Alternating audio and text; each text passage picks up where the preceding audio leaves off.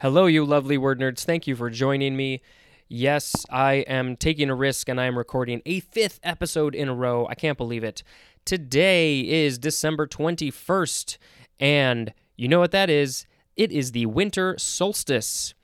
I hope you know about it, but if you don't, it's the shortest day of the year. After today, everything looks up. We get more and more light every day until June 21st-ish, and then it goes the other direction. But now things are going to start looking up. Don't you hate it when you leave work and it's like 4 p.m. or whenever you leave work and it's dark already? Ugh, that is the worst. Okay, the first word for this episode is Auger effect, capital A-U-G-E-R, second word E-F-F-E-C-T.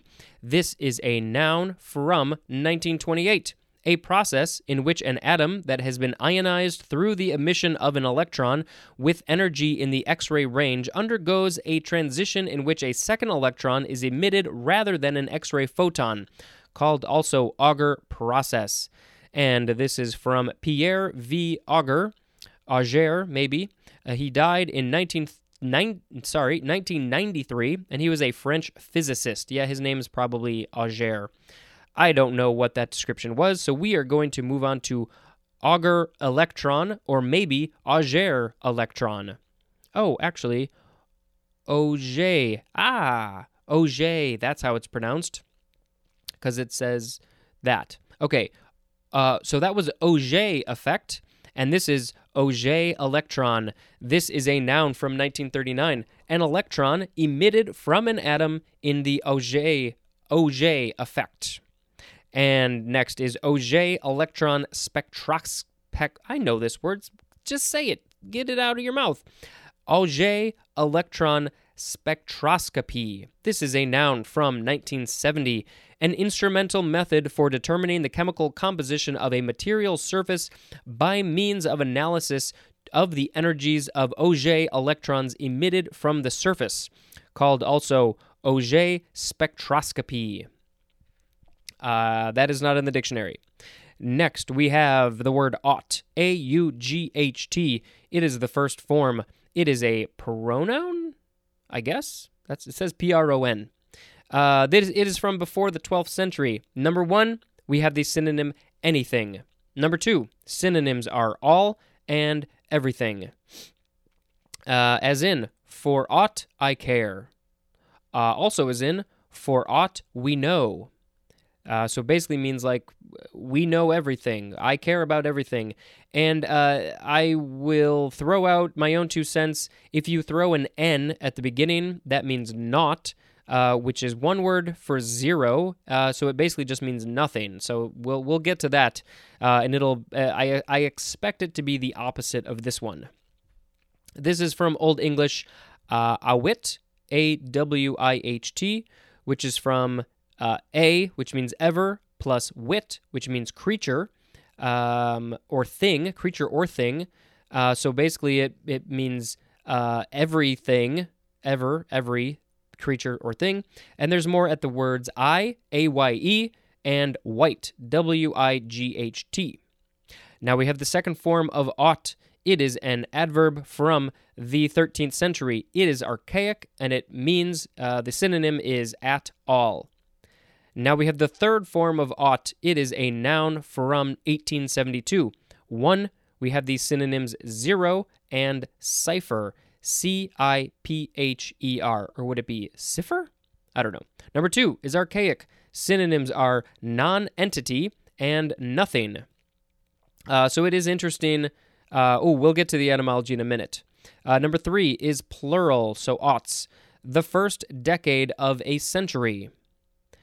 And, yeah, I guess now that I think about it, ought I have heard as zero. Not, I think, is also for zero. But let's look at the etymology, because it says it is an alternative of the word not, N-A-U-G-H-T. And it says resulting from false division of a not. So I guess in the evolution of that word, it just somehow got turned into ought. But I can't wait to get to the word not and find out what that says. Okay, next we have augit. Augite, Augite. This is a noun from 1804. 1. A usually black or dark green mineral that consists of aluminous pyroxene and is found especially in igneous rocks. Number 2, we have the synonym pyroxene or pyroxene, one of those. Let's see, augitic is an adjective, and it says this is from Latin augites or augites, augites, something. That means a precious stone, and that is from the Greek augites. Now we have augment. It is the first form. It is a verb from the 14th century. Transitive definitions are first. 1. To make greater, more numerous, larger, or more intense. As in, the impact of the report was augmented by its timing. Weird examples, people. Number 2, to add and augment to. Number 3, we just have the synonym supplement, as in, augmented her income. Now we have the intransitive definition, which says to become augmented. Finally, we have a synonym for all. It is the word increase. Augmenter, spelled with an ER or an OR, is a noun. And the etymology says it's from Latin augmentum, which means to increase, from augere, which means to increase, and there's more at the word eke, E-K-E. Now we have the second form of augment. It is actually the emphasis is different. This one is augment, the other one was augment. This is a noun from 1671, a vowel prefixed or a lengthening of the initial vowel to mark past time, especially in Greek and Sanskrit verbs. Could you please give me an example? No? Okay, thanks. Now we have augmentation. This is a noun from the 14th century. 1a, the act or process of augmenting. 1b, the state of being augmented. Number 2, something that augments. Synonym is addition. Now we have augmentative. It is the first form. It is an adjective from the 15th century. 1, able to augment. 2, indicating large size and sometimes awkwardness or unattractiveness. And it is used of words and affixes and compared to the word diminutive. Now we have the second form of augmentative. It is a noun from 1804. An augmentative word or affix. And I need to figure out where we are going to end this episode. We are going to do it there. We're coming up. It's coming up to the end. Where did we leave off? We left off there. Now we have to go to the word augmented. This is an adjective from the 15th century. In italics, it says of a musical interval. So that's what we're talking about. The definition: made 1/2 step greater than major or perfect, as in an augmented fifth. Okay, so in music, let's see, how can I describe this quickly? A normal fifth would be a C and a G. Those would be two of the white keys on a piano.